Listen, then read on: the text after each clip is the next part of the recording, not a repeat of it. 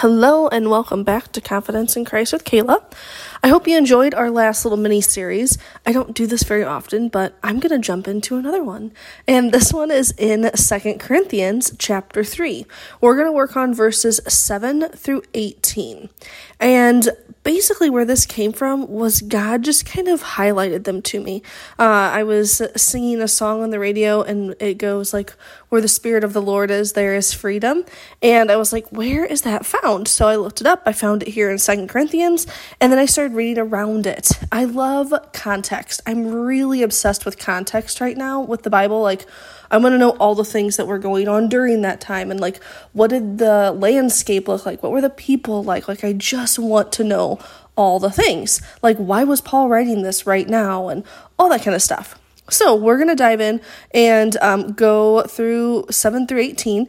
And today we're going to just cover verse 7. And yeah, we're just going to dive in.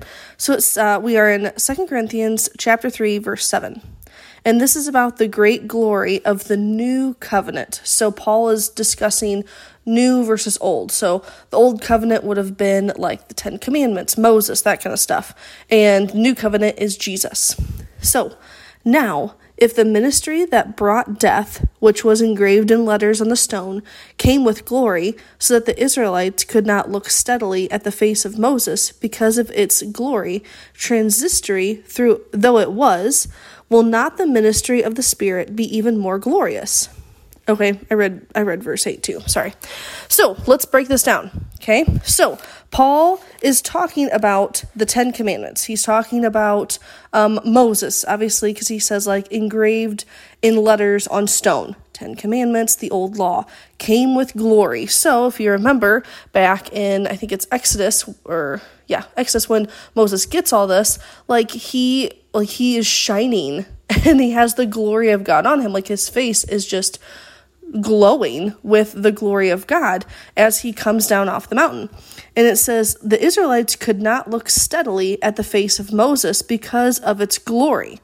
So here in coming verses, we'll talk about a veil, but literally they couldn't look at Moses because he had been in the presence of God. And so Paul is kind of comparing that glory and like how the Israelites couldn't even be in the presence of like God via Moses. And he says, transitory as it was, will not the ministry of the Spirit be even more glorious? So he's like, hey, if that was that good, why wouldn't God in himself in spirit be better? Like, why wouldn't that be more glorious? Like, we've got the Savior of the world we're talking about here. Why are we stuck on this old covenant, this old glory that's fading? Why are we stuck on that when we have this new covenant that God has made with us? Like, we need to shift from one to the other. And as we go, he kind of describes it more. So here in the coming days, we will dive into this more. But I just love that he kind of compares that old versus new. Because there are religions where, they live by the old law. Which, that's fine. But we have hope because of the Bible of the new covenant. We aren't stuck in this old glory, this old way. We have Jesus, which was the ultimate rescue plan. That's the whole point. We don't have to live in those old ways. We can live in the new way. And what a great thing to be confident in, right? We don't have to worry about the old laws and the old rules. God has got us. Jesus covered us with his blood. We are set. So I hope that gives you confidence today. I promise as we go along, I'm going to get super juiced up. So just prepare yourself because this is so good, guys. It's so good. So I will see you back here tomorrow and we will keep diving in.